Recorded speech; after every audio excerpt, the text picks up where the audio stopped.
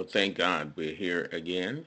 And this is day number 176 of a 180-day growth plan. And I really trust and pray that you've been challenged, that you're growing, that you're learning, that you're allowing God to speak to your heart uh, each time that we share. And also, even beyond these times, this is like a starter pack or um, a pointing in a certain direction. But you and God have a relationship that is so valuable. And I hope that these talks have been encouraging enough to you to improve on that relationship. Day number 176, Jeremiah chapter 31, verses 3 and 4. The Lord hath appeared of old unto me, saying, Yea, I have loved thee with an everlasting love. Therefore, with loving kindness have I drawn thee. Again, I will build thee, and thou shalt be built, O Virgin of Israel. Thou shalt again be adorned with thy tabrets, and shall go forth in the dances of them that make merry. This is a promise that we enjoy reading about, where God says, I have loved thee with an everlasting love. Therefore, with loving kindness have I drawn thee, right? We love to read that.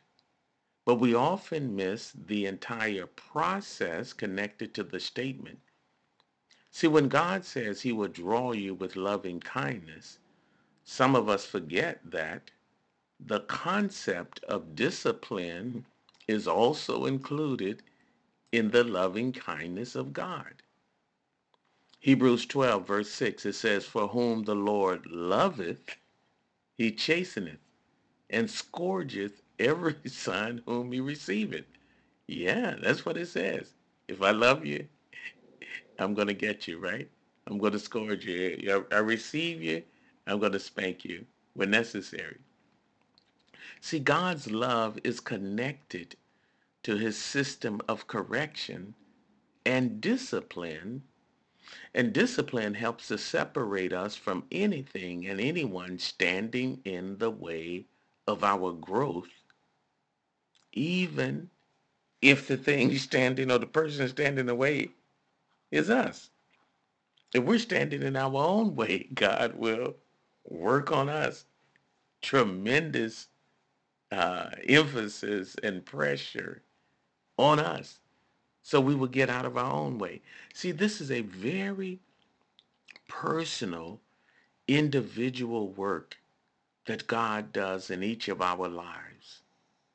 Two people can live in the same house and or be part of the same family or be in the same school system, working together, whatever you're doing. And they can receive discipline from God in two different manners. Look at the story of Mary and Martha. You can see the approach, the wording that Jesus used with the two sisters there. Lazarus, I mean, the whole thing. In other words, most of God's work in this world, and I want you to hear me because we're looking for God to do miracles and all this kind of stuff, and he does. Oh, man, yes, he does. But most of his work in this world is working on you and me to get us to die to our way of doing things and embrace his way of doing things. That's it. That's it. God is not in the business of encouraging bad behavior. So sometimes in the process of shaping our lives, God will allow punishment and pain to change our behaviors. You've heard people say, I finally got sick and tired of being sick and tired, right? Sometimes punishment and pain is purely the work of the enemy. There are instances in the Bible we read of when different believers were thrown into prison, right? That was the work of the enemy trying to discourage them, right? But there are times when God will allow the pain to come to discipline his children. And we need to determine or discern the difference. You know, there are times in the Bible when the apostle Paul would be stoned, man, like stoned to death. They thought he was gone and dead. That was the work of the enemy trying to destroy him, right? Yes. But there are times when God would allow the pain to come to discipline his children. So when punishment comes, when pain comes into our lives, we have to ask the question, is this something the enemy is trying to do to discourage me? The stoning, the jailing, the restriction, the pain, the death, the misery? Or is this something God is using to try to teach me a lesson? Let me give you an example. We read a very strange story in 2 Samuel chapter 12. The entire chapter is just amazing. But in this story, the prophet Nathan is confronting David. You may be familiar with it because of David's sin of adultery and murder and deception, right? So the man of God has come now to confront David over these issues. God had anointed David and was in the process of giving him all his heart's desired. Yet David took what did not belong to him. He murdered a man to cover up his sin.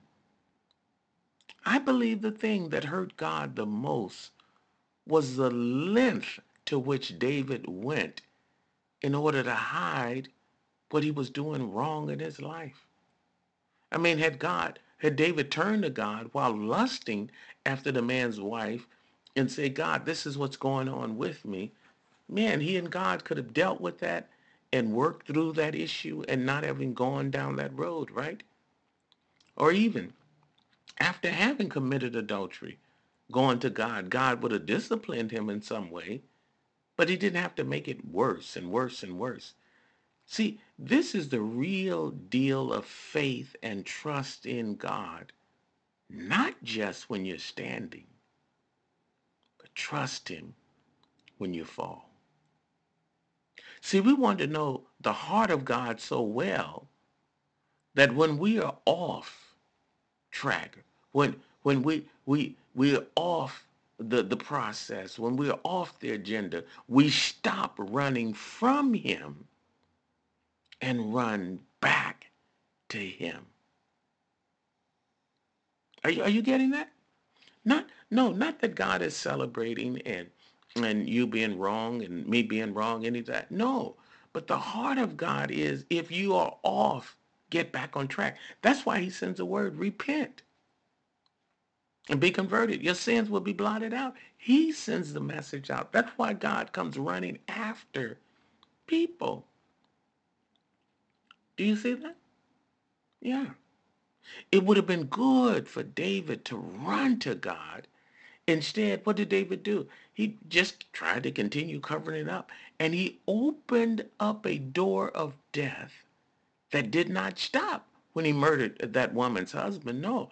As a result of this sin, death would also walk up in his house and bring his own sons to the grave. He was sexually impure with someone else's wife, and before it was over, women precious to David were sexually abused in a public manner.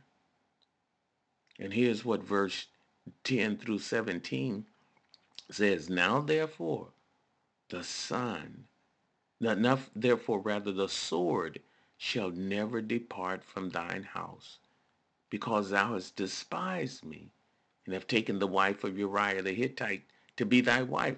Thus saith the Lord, I will raise up evil against thee out of thine own house. And I will take thy wives before thine eyes and give them unto thy neighbor. And he shall lie with thy wives in the sight of this son. For thou didst secretly, but I will do this thing before all Israel and before the sun. And David said to Nathan, I have sinned against the Lord. And Nathan said to David, the Lord hath put away your sin. You're not going to die. How be it? Because of this deed, thou hast given occasion to the enemy of the Lord to blaspheme. The child also that is born of thee shall surely die. Father, would you help us wherever we are in our journey with you to stop running from you